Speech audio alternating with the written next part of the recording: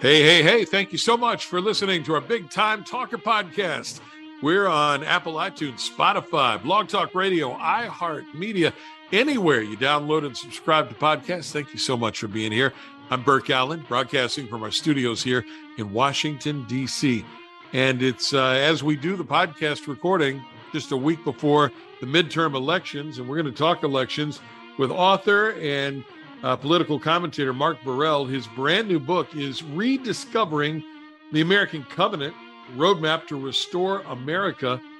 And Mark, thank you so much for being on the show. Burke, thank you so much for having me. So in this book, if somebody says, hey, Mark, what are you talking about here? What's the elevator pitch? How do you describe Rediscovering the American Covenant? Yeah, well, it's a great question. So really, the book is about what I believe is our most important founding document. A lot of folks would immediately think that that's the Constitution. Sure. And the Constitution's absolutely important, but it's actually not our founding document. The founding document is the Declaration of Independence. And so it's that where you find what really defines us as Americans. I've heard a number of people talk about the soul of America recently. And really, it's the Declaration that captures who we are as Americans. And so the book is all about rediscovering that. What does it mean? Where do the principles found in it come from? And what is our resulting citizenship responsibility? One of the things I thought was interesting as I looked through the book is it really highlights the Christian perspective and biblical principles and sort of their role in the founding of the country. And, you know, here we are 250 some odd years beyond the founding of the country. And I think that there would be a number of our listeners and people in general who might say, hey, look, that's great for back then. And maybe it's a great, founding document and framework, but the world has changed so much. And I wonder how you would respond to that. Yeah. So the quick response is that while the world has changed, and certainly technology and media, human nature has not. That would be the response. The ideas that are captured in the Declaration, in fact, are timeless. In fact, it even starts with the sentence, in the course of human events. It's making the claim that it's a timeless document. And if you're a Christian, you understand that human nature hasn't changed. If you're not a Christian, you probably, if you look around, and if you've had a chance to visit different cultures and different countries, and you've been able to get to know some folks from these different areas, you realize that we're all very similar. We just have some different backgrounds that make us different. But the human nature and the impact that has on our ability to live together in peace, that part we would assert has not changed. Mark Burrell is our guest today. He's the author of Rediscovering the American Covenant, Roadmap to Restore America. It's available from Ballast Books. You can find it in bookstores everywhere and online at Amazon.com. And the website for the book again, Mark, is? Yeah, it's at defendamericanliberty.com. Hopefully memorable. So it's the three words all together, defendamericanliberty.com. You talked about, the Christian faith again. For folks who may not be Christian, they may not be religious at all. Would this book be off-putting to them, or more so, would this philosophy be off-putting? Is there a place in your mind for people who have different faiths or no faith at all? That's another great question, Burke. And here's what's truly amazing about the American founding. The quick answer is no, it should not be off-putting. Because what the founders recognized in the principles that are in the Bible that talk about how you should found a community or a nation is that in reality, everyone is going on their own personal faith journey. And they need to be able to do that. This is what liberty is. We talk about religious liberty and civil liberty, which is essentially the First and Second Amendment.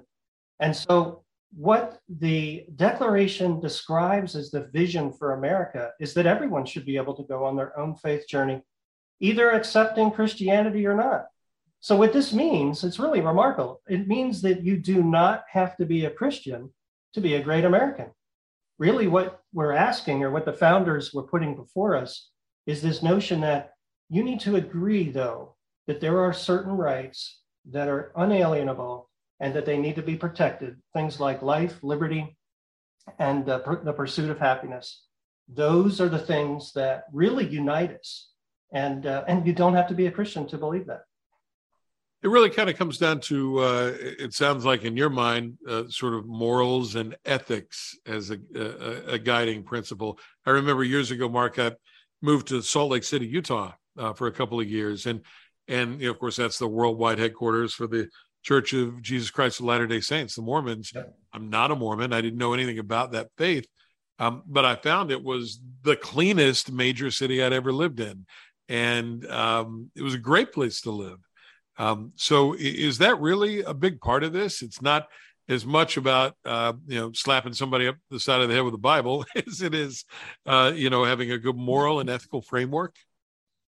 That's exactly it. And the idea that the founders expressed in the first paragraph of the Declaration was this idea that there's this law of nature and of nature's God. The first part of that phrase refers to, hey, there's this law out there that we all sort of generally recognize. You shouldn't kill your neighbor. You shouldn't take their stuff. I mean, this is pretty obvious. And then of nature's God, which is a direct reference to the moral law as summarized by the Ten Commandments in the Bible itself. And I include quotes to show all that in the book, by the way. But the whole notion is that, hey, this is the framework that we want to live under as a community, as a nation. And so the Latter-day Saints is a great example. In fact, I'll even be more provocative. I have a coworker who's a good friend. He's a Muslim, and he's very concerned about the loss of liberty that we're seeing in America. He's a practicing Muslim. He actually, the Muslims do agree with the moral law in the Bible. In fact, this is one of the reasons why many Muslims look down on America, because we've really seen a heavy moral decline. But the point is that a Muslim can live in America and they can practice their own faith. All that we ask is that they respect the fundamental God-given unalienable rights, among those being life, liberty, which is the ability to have opinions and manage and protect your own property, and to allow everyone to go on their own personal faith journey. You talked about the loss of liberty and people being afraid of that. What does that look like to you? Give me a couple of examples of the loss of liberty that you see out there today. Yeah, so the first big obvious one is the censoring that's taking place on social media, or the canceling. I think a lot of people have seen how folks that have opinions that aren't necessarily acceptable by others are often squelched. This is when you really see if people believe in liberty or not, because liberty is really only demonstrated when you allow people that have opinions that are very different from your own, when you allow them to talk, even though you find those opinions to be incorrect or maybe even, offensive. But that's a big example. Another recent example is the whole vaccination question, because this really attacked both religious and civil liberties. Religious liberty being the idea that we would impose a shot that involved in the development and validation of the shot, the use of aborted fetal cells. And that's a big moral problem for Christians.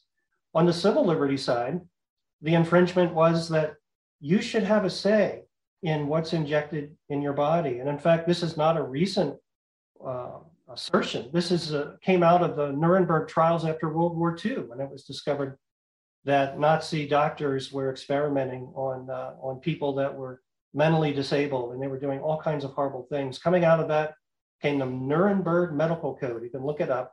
And this is where we get the idea of informed consent.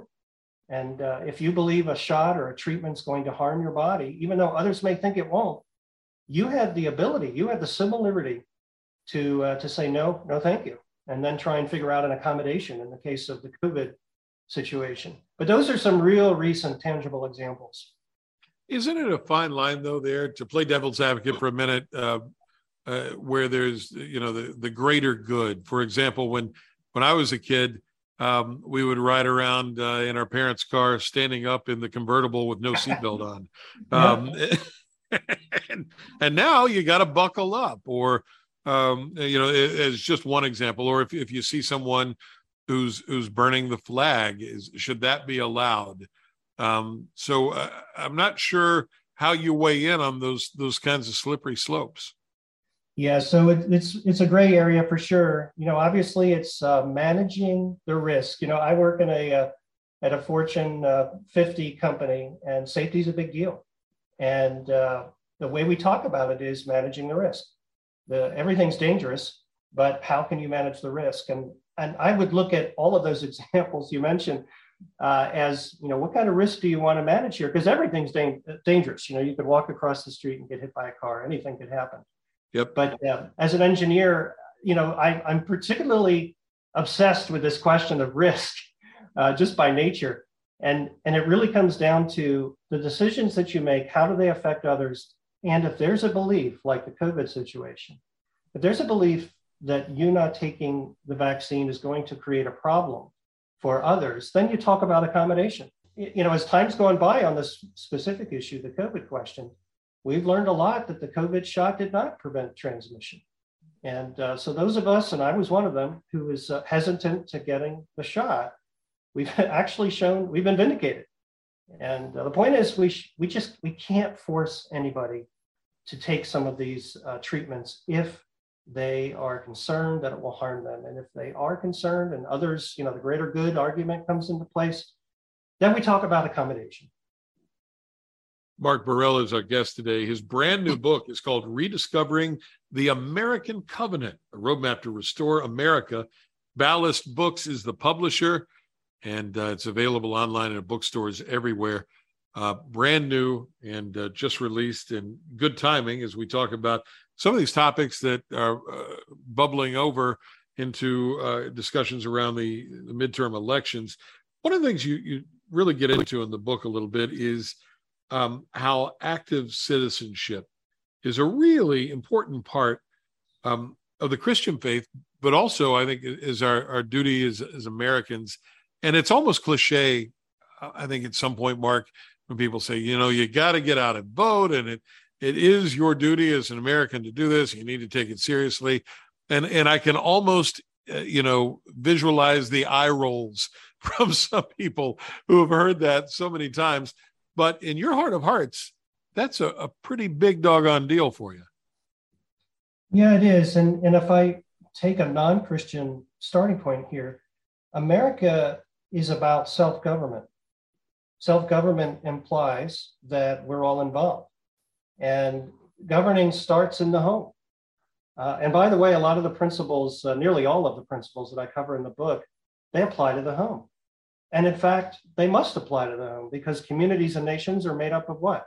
Families. Sure. And what I show in the book is that a lot of the principles for how you govern yourself at home directly ladder up to how you govern yourself in the communities and nations in which you live.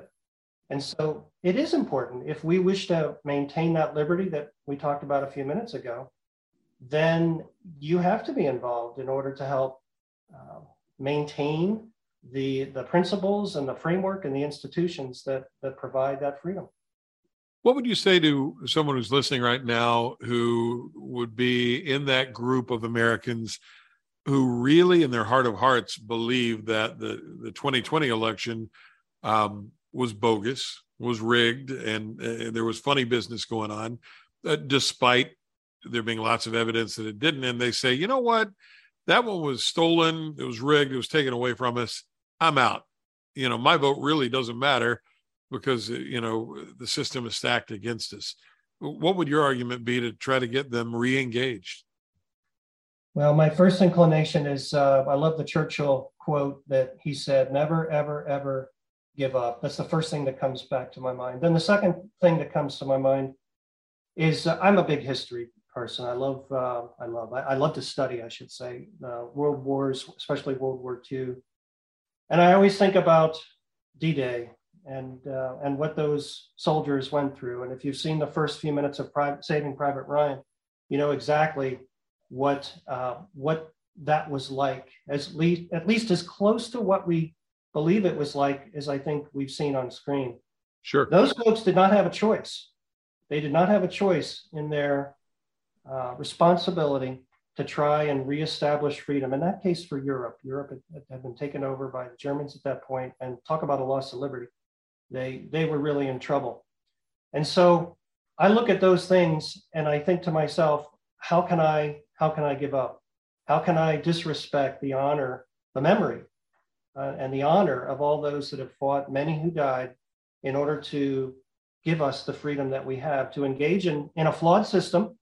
I have my issues with the 2020 election as well, but it's always going to be a flawed system.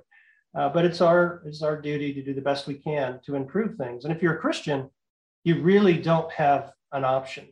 And I show that in the book, where God actually gives the institution of civil government. It's right after the flood. And the reason that we have to believe that things could be better than before the flood, because remember, it was terrible before the flood. The world was full of violence. And so what would give us a reason to believe that things could be different? Well, after the flood, God tells Noah and his family that he demands an account for the shedding of innocent blood. So he demands it, which is fascinating because he doesn't demand anything in the Bible, not even that we follow him. Yet he demands that we all provide justice for everyone in our local area of responsibility. So if you're a Christian, then I have even more of an argument, because the Bible's actually very clear on this, that we are responsible to engage. Steps for Christians to re-engage politically and get really involved in the local community. Big part of this book. The author is Mark Burrell, originally a Pennsylvanian, now in exile in the great Buckeye state of Ohio. Let's talk about that Pennsylvania election. You have very, very different people running back in your home state. And I wonder, when you look at that, if you think that either of those candidates are representative of the majority of Pennsylvanians. Well, there's obviously some questions. We're talking about the Fetterman and Oz. Oz, right? Conflict or the campaign that those two are waging. So obviously I'm a conservative and I lean towards the Republican side in this matter. I'm hoping that Pennsylvanians, and I know a lot of Pennsylvania, your comment is so true. I was laughing because I'm a Penn Stater and I'm living in the heart of Ohio State Buckeye country. And, oh man. I remember the game when Woody Hayes took a shot at a Penn State player back in the 70s. So yeah, man. At any rate, so I really. You got to keep your head down during football season there. You do. You just have to just pretend like it's not important. But anyway, so what I would say about that contest and many of the other contests too, Bert, is when you hear the candidates talk, of course, because I wrote the book, I'm very attuned to, are they talking about our fundamental rights, or are they just arguing policy differences? Because the point I make in the book is there's obviously growing division in our country. I think everyone sees that. And the question a lot of people are asking is, how do we get over all of this division? And this is exactly the point of the book, because the way you get over it is getting back to, well, what defines us as Americans? What is the contract or the covenant that I inherited as an American that should bind us together? And you know what? This is very similar to a marriage that's in trouble. If you've seen married, couples that are not getting along, usually they're fighting over stuff that really doesn't seem like that important. And in the end, the only way those marriages are saved is if they get back to the marriage covenant that they made, which was, to love each other unconditionally in good times and bad. And what are they doing? They're revisiting the covenant, their marriage covenant in that case. And so I make the case that this is what we've got to do as Americans. We've got to get back to what is it that really unites us. And the moral law, as you mentioned earlier, really is the framework. And so if you get rid of that framework, you have lots of problems. And that's really the fork in the road that has led to a lot of the problems we've seen in the last 50 or so years, which I describe in the book. The book is Rediscovering the American Covenant, Roadmap to Restore America. Mark Burrell is the author. If you're a fan of American history, as well as politics and current events, and I think you're really going to see some benefit in picking this book up. It's published by our friends at Ballast Books. and available online and bookstores everywhere. The website is defendamericanliberty.com. So, Mark, as you sat down to write this book, it's your first book.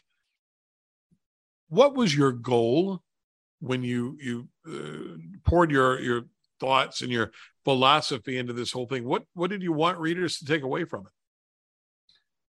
Yeah, so I've been working on this for 10 years, actually writing for 10 years. And my 10 years. Book, yeah, and it's because I didn't know what I was doing, to be honest. I'm an engineer, and we're known for figuring things out, but sometimes it takes a little long. And honestly, that was the case. I mean, I talked to other authors, and I think the breakthrough for me was an author said to me, "You need to get clear on what your book is about, and when you're clear on that, then you can, tell the story." That's what finally the advice that cracked through, and I realized that the common theme through all this was the covenant, the declaration. And I use the word covenant because that's the word the Bible uses. And really what we learn in the Bible, this is the fascinating part. What we learn in the Bible is that God has certain things he wants nations to do. He wants them to govern justly, to be fruitful, to increase in number, and to spread out. Those four things. And then if you ask, well, how do you govern justly? We learn that through the nation of Israel. And in the book, I describe 7 principles that Israel showed us that we need to follow. And in fact, the founders followed it. But then the part that is particularly fascinating is the process that they followed to actually start the country, because this is the process that the Jews followed under the leadership of Moses. The first thing is you have to acknowledge God and his moral law. Secondly, you have to appeal to God for help. Third, you have to commit. And fourth, you have to declare. So it's that simple. It's acknowledge, appeal, commit, declare. And what I show in the book is I connect all the dots between the verses in the Bible that share this and exactly what the founders did, not only in the drafting of the Declaration, which is a reflection of those biblical principles, but also the process that they followed. And I make the argument that that's what we need to get back to. We need to recommit, rediscover the American covenant, and that'll be the roadmap back to restoring America. One of the things that your publisher has said in describing the book is it's the exact blueprint needed today to restore America's founding principles. What principle is in the most trouble right now, would you say, of America's founding principles? One that you go, oh man, we have drifted far, far out to sea on this. Yeah, that's an easy answer. And the answer is having the moral law as the standard for lawmaking. So the moral law is referenced first in that first paragraph I mentioned earlier, the law of nature and of nature's God. And for the first 350 years of America's existence, you would find the 10 Commandments in every schoolroom and almost every courtroom, and very visible to the public eye. And it wasn't necessarily to impose Christianity on the citizenry. It was to remind people of the moral standard that framed our nation. And I think the single biggest thing that I've learned in my own personal journey, Burke, and as someone just researching this, is how incredibly important that moral standard is. As a Christian, I can tell you that it's recognizing I can't keep that standard. That's what makes me realize I'm a sinner in need of a savior. So the first thing the moral law does is it shows you that you need a savior.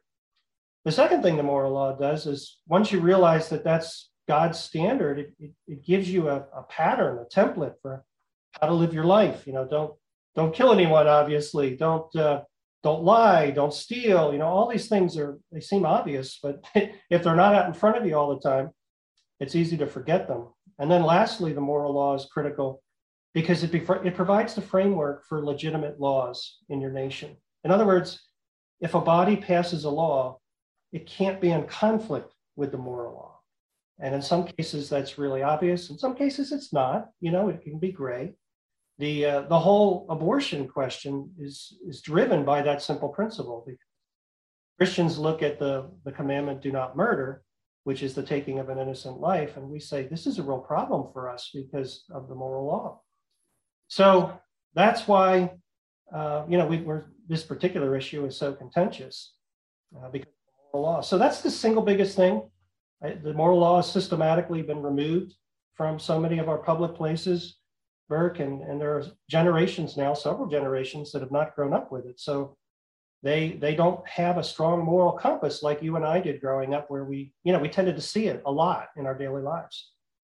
You mentioned abortion, certainly one of the hot button issues that's going to be forefront in a lot of people's minds during the midterm elections and beyond. But I do want to ask you something when you talk about the moral laws, the moral compass, if you will, of this country. There's a Mark Burrell, by the way, is our guest today. The book is Rediscovering the American Covenant. Mark, there's a lot of people who you see on TV, the talking heads, or that you might read in the paper, the political pundits, if you will, who have had a really outsized influence on our political leaders. And that's filtered down, I think, to a lot of everyday Americans, where you have a tough time having a civil conversation when you disagree about issues like right to life, for example. It doesn't seem like that long ago to me, and maybe this is me being an old-fashioned guy, where you could disagree with your neighbor politically, but that doesn't mean that they're evil incarnate and they're coming out to destroy your way of life. It's all gotten so amped up in the last handful of years, or so it seems to me. And I wonder if you see, and you put it right out there, you're a conservative guy, if you see that as well, and if you do, if you see a way to sort of bring that civil discourse back, or has that ship sailed and that's never coming back? Well, we're back to, what caused that fork in the road. I've seen the same thing that you've seen. I'm an eternal optimist that we can come back together. I do think that the path back is to take a look at our covenant, which includes, as I mentioned several times, the moral law is the foundation, and recommit as a group to recognize that is the standard that our founders agreed to, and the formula that works. And to me, it's a lot of education and knowledge and trying to piece these things together, which is exactly why I wrote the book. You asked me a few minutes ago, why'd you write the book? Sure. And part of it is I'm trying to get the information out to help people at least understand the argument. At the end of the day, I don't want to impose this because I want to try and reason people through. Here is what happened. Here's why we believe it worked. We that want to conserve it, which is typically what a conservative is. We want to conserve those precious founding values. And I think the real crux to this is, why keep the moral law? And my response to that would be, well, listen, I look to this list because I'm not smart enough to come up with a better list.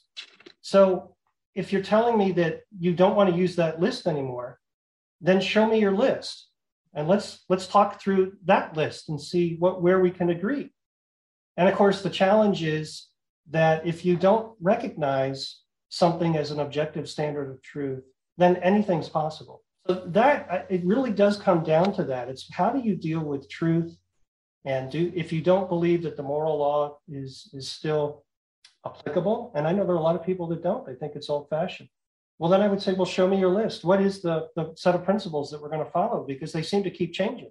If they're always changing, then that's going to be a problem at some point. And that the history clearly shows us that. The 20th century and the nations that were at war and killed so many people, this was the common theme. They rejected Christianity in some way, shape, or form, whether it be the Russians or the Germans or the Communist Revolution, and then anything goes. And that generally doesn't go well. Wouldn't you agree, though, Mark, that most Americans are, good people? They're good people everywhere, and most of them are just trying to feed their families and go to work every day and live their lives and maybe not get into these hyper partisan arguments where, just because the guy across the street is a Democrat, that doesn't mean that he's trying to destroy your way of thinking, or vice versa, that, the person across the street is an arch, right winger, and they want to, burn crosses on your yard. So hasn't it gotten so amped up that maybe we are at the point of no return? Or you said you're the eternal optimist. What can we do to kind of turn the temperature down on all this? I do agree with you that a lot of Americans just want the contention to be dialed down. I come back to the education side, trying to step back and understand really what these principles are. And when you peel back a lot of these positions, I've found in conversations, when I have conversations with people, that there really is so much more common ground. So that would be the first part of my answer. The second part of my answer would be, when America was founded, we were not united. People may forget that about half the folks living at that time wanted to separate, somewhere between 30 and 50%. It's hard to get a real clear answer, but somewhere between 30 and 50% wanted to separate. The rest were loyalists. They didn't want to part with England. And so what happened with the Declaration is that the founders made an appeal to God for the rectitude of their intentions. And looking back, it seems pretty clear that God honored that, because there was really no reason why they should have been able to win as a nation of 1 million facing the British Empire of over 10 million. It really is a miraculous thing that the colonials won. And so I make that point just to show that if you're Christian and you recognize that things are really pretty desperate, which is what you're implying with things have gotten so bad, I look at it and say, with God, all things are possible. And so this is, in fact, the last chapter of the book. I explain what happened in Old Testament Israel when a leader came along. There were mostly bad leaders in the Old Testament, but there were a handful of good ones. And King Josiah, for instance, about 800 years after the Mosaic covenant was established, around 1500 BC. So 800 years later, King Josiah recommitted to the covenant with the nation of Israel at that point, and God blessed the reign. And that's essentially what I explain is the last chapter. At least that's the blueprint that we're given in the Bible to restore a nation that was originally founded to honor God, but has turned away. And so that I say I'm an optimist, and recognize, Burke, I'm an engineer, which means by definition, I'm a pessimist. Engineers basically believe everything's going to go wrong. I mean, to be a good engineer, you have to assume everything's going to go wrong and design it so it can't. So that's a big statement for me to say I'm an optimist. But that's what I believe the blueprint is. That's what the Bible shows us. And that's the last chapter of the book. How do we restore America? Mark Burrell's book, Rediscovering the American Covenant, Roadmap to Restore America, available at Amazon.com, BarnesandNoble.com, wherever books are sold. You can go into your bookstore in your neighborhood and ask for it as well. And you'll see the red, white, and blue artwork and the Liberty Bell right there on the cover. Mark Burrell's Rediscovering the American Covenant. All right, election just over a week away.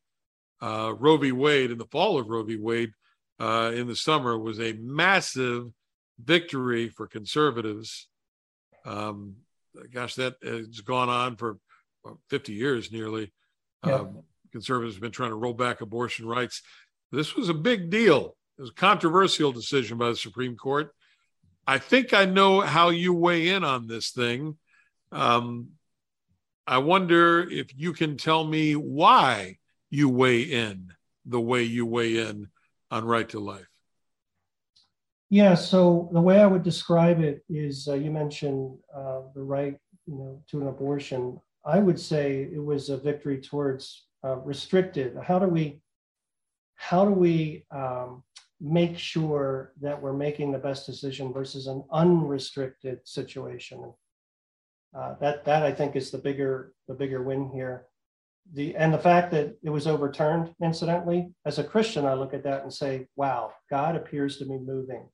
This is huge. No one expected this. And that is another reason why I'm optimistic, Bert, by the way. To answer your question directly, though, it comes from a couple of verses in the Bible. So there's Genesis 9, where God says, I demand an accounting for the shedding of an innocent blood. That's where we first learn that we have a right to our life. And then later on in Exodus 20, when we're given the 10 commandments, one of the commandments is thou shalt not murder. It's not thou shalt not kill. It's thou shalt not murder, which is the taking of an innocent life. We're not told we can't kill people if they're coming to attack us or we're at war.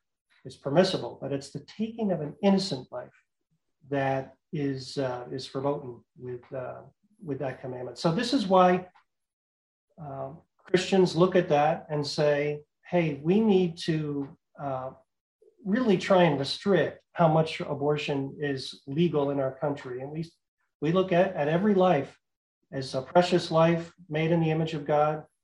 And, we just don't think that those lives should be snuffed out. So that would be how I would characterize that. And I do think that we're at a point now where every state hopefully can pass some laws where the consensus view will, make an argument. Both sides will make an argument. There'll be a vote. And I think we're going to find, things like partial birth abortion. I think that's going to go away, thankfully. And late-term abortion, where the babies are very viable. But these are the things that are just particularly difficult for Christians. But I trust the people here. I really think give them the information and let the process work out. I don't think it's going to be totally illegal. I don't think we're going to get to that point. But I think every state's going to choose. And I think that's a more reasonable position than unrestricted abortion.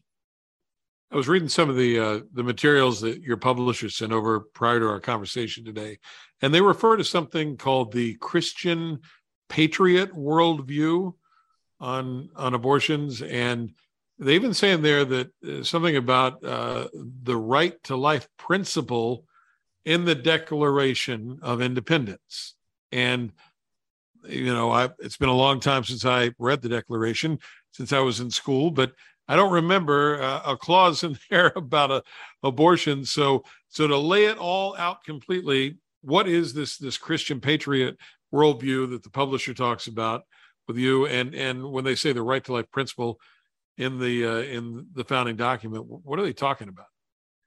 Yeah, so they're talking about the second paragraph, where it says, we hold these truths to be self-evident, that I'm not going to quote it correctly here, but that we are endowed by our Creator with certain unalienable rights, among them life, liberty, and the pursuit of happiness. And to ensure that these rights are protected, governments are instituted, deriving their powers from the consent of the governed. That's a very choppy summary of the first sentence in the second paragraph, but that is exactly where the concept of right to life is seen in our founding document. In addition to the first paragraph, where it references the law of nature and of nature's God, that's a direct reference to the moral law, which includes thou shalt not murder. So that's why we say that right to life is embedded right in our founding document, especially the second paragraph where it says, we're endowed by our Creator with certain unalienable rights, among them life, liberty, and the pursuit of happiness. It couldn't be more clear. Our guest is Mark Burrell. His brand new book, Rediscovering the American Covenant, is available from Ballast Books. You can check out Mark online at defendamericanliberty.com. Before we went on the air today, you told me a great story about something that happened to you over the weekend when you were doing some pre-election work. I wonder if you would share that with our listeners, because I think that really encapsulates what we need to accomplish. Yeah. So I was handing out Republican slate cards at our Board of Elections in Warren County, Ohio. And the way this works is you have to stay 100 feet away from the entrance to where people vote. And, they don't want people accosting folks coming in to vote. So this is how they prevent that. You don't wrestle people to the ground and give them a slate. That's right. Exactly. Commit, sign here, So what they do is they put little boxes on the ground to basically say, here's where you can stand. And of course, they put the Democrats right next to the Republicans. And so my shift started at 1:30, as did the elderly couple next to me, whose name was Ed and Mary. I'll say what their names are. They were a lovely couple. But at the beginning, we're both tracking people walking towards, and we're both saying, hey, would you like a sleigh card? And they were, we were sort of not communicating too much. And I just didn't want to stand there for 3.5 hours with no one to talk to. That's what it came down to. The guy who was in his early 80s had on a hat that was clearly military. And so at one point when he was walking towards me, because he was like walking in circles, he was walking towards me about 8 feet away. I said, hey, where did you serve?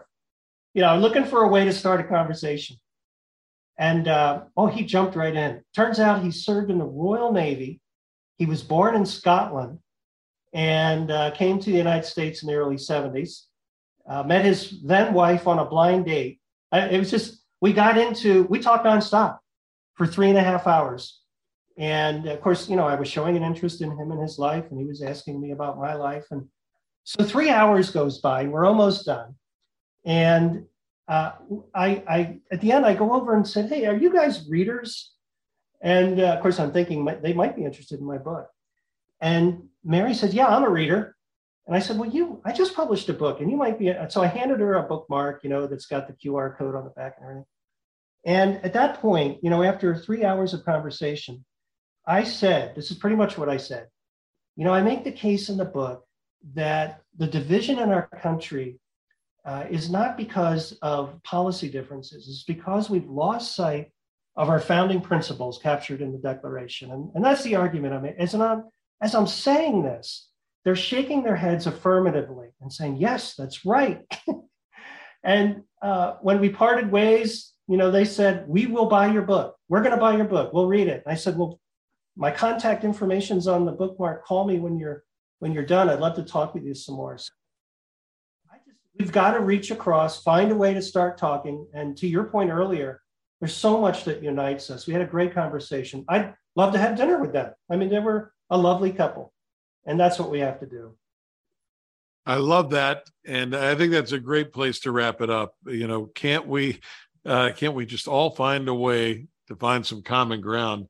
Maybe one of those ways is to think about the morals and ethics that our founding fathers tried to lay out in what are indeed timeless documents. You can learn more about them and our author Mark Burrell's thoughts on rediscovering the American Covenant. That's the name of the book. Roadmap to Restore America. DefendAmericanLiberty.com is the website, and Mark Burrell is our guest. The book available from Ballast Books. Thanks for being here today. Appreciate your time. Thank you, Bert. For our show sponsor, SpeakerMatch.com, the world's largest online virtual speakers bureau. I'm Burke Allen at our studios in Washington, D.C. Thanks again to our guest, Mark Burrell. Thank you for listening, and wherever you go, whatever you do today, make it a great day. Thanks for being here. Bye, everybody.